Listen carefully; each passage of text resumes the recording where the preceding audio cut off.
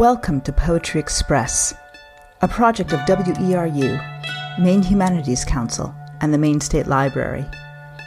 Each week, we bring you a Maine poem read by a Maine neighbor. This week's poem is Aren't We All Brothers by Sharif Elmusa, which appears in Flawed Landscape, published in 2008 by Interlink Publishing Group. Read by me, Diane Magras. I'm the Director of Development at the Maine Humanities Council. Due to the pandemic, we're bringing you a slightly new version of Poetry Express. You'll hear from staff people at the Maine Humanities Council and the Maine State Library about some of our favorite Maine poems and our thoughts about them.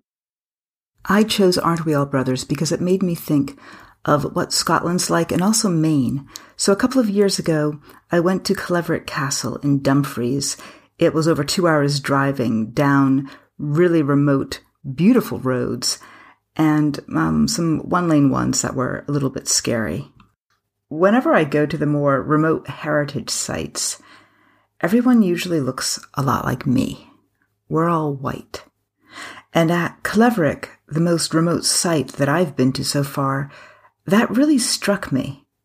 Here I was, standing at a gorgeous castle that's there for everyone to enjoy, and yet it may not feel accessible or safe. When I read this poem, I began thinking about what that's like here in Maine.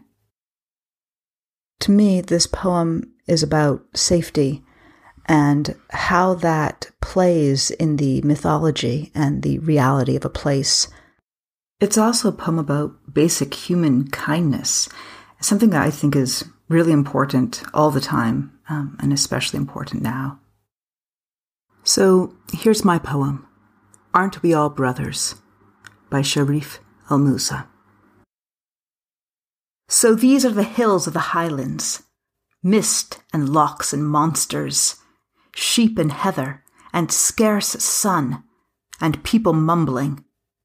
Not the bare hills I had imagined, when roaming the flat barren land east of the camp, and from a folded book tucked in my back pocket, I memorized, wherever I wander, wherever I roam, the hills of the highlands, forever I love.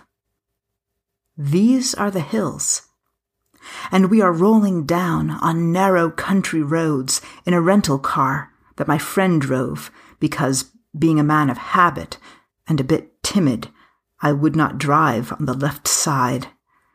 Nor did I begrudge the British their quirks, pounds and miles, although they begrudged me my country, and they trampled everyone's eccentricity. And I had my friend, an indomitable American, who drove cars when she was in the womb, and Scotland was for her a small place. And she took charge of the wheel, and I felt safe next to her. And the whole thing was romantic. Who cared about a car capsizing? Until, at a bend in the road, she lurched into a ditch exactly as I had feared. And here we were, feeling helpless, when suddenly a young boy, almost my age when I memorized Bobby Burns's rhyme, approached us and looked at the wheel stuck in the ditch and said to wait a minute, and ran back and fetched his father, driving a tractor. And the man greeted us and hooked the car to the tractor, which, like a benevolent monster, lifted the car and our spirits. And now the odd moment. Should we just thank him for his kindness or pay him for his labor? And we offered to compensate him. But he demurred. Aren't we all brothers? Sounding convinced and true, like a field of heather. And we thanked them both as profusely as the falling rain, and said we'd love to visit again.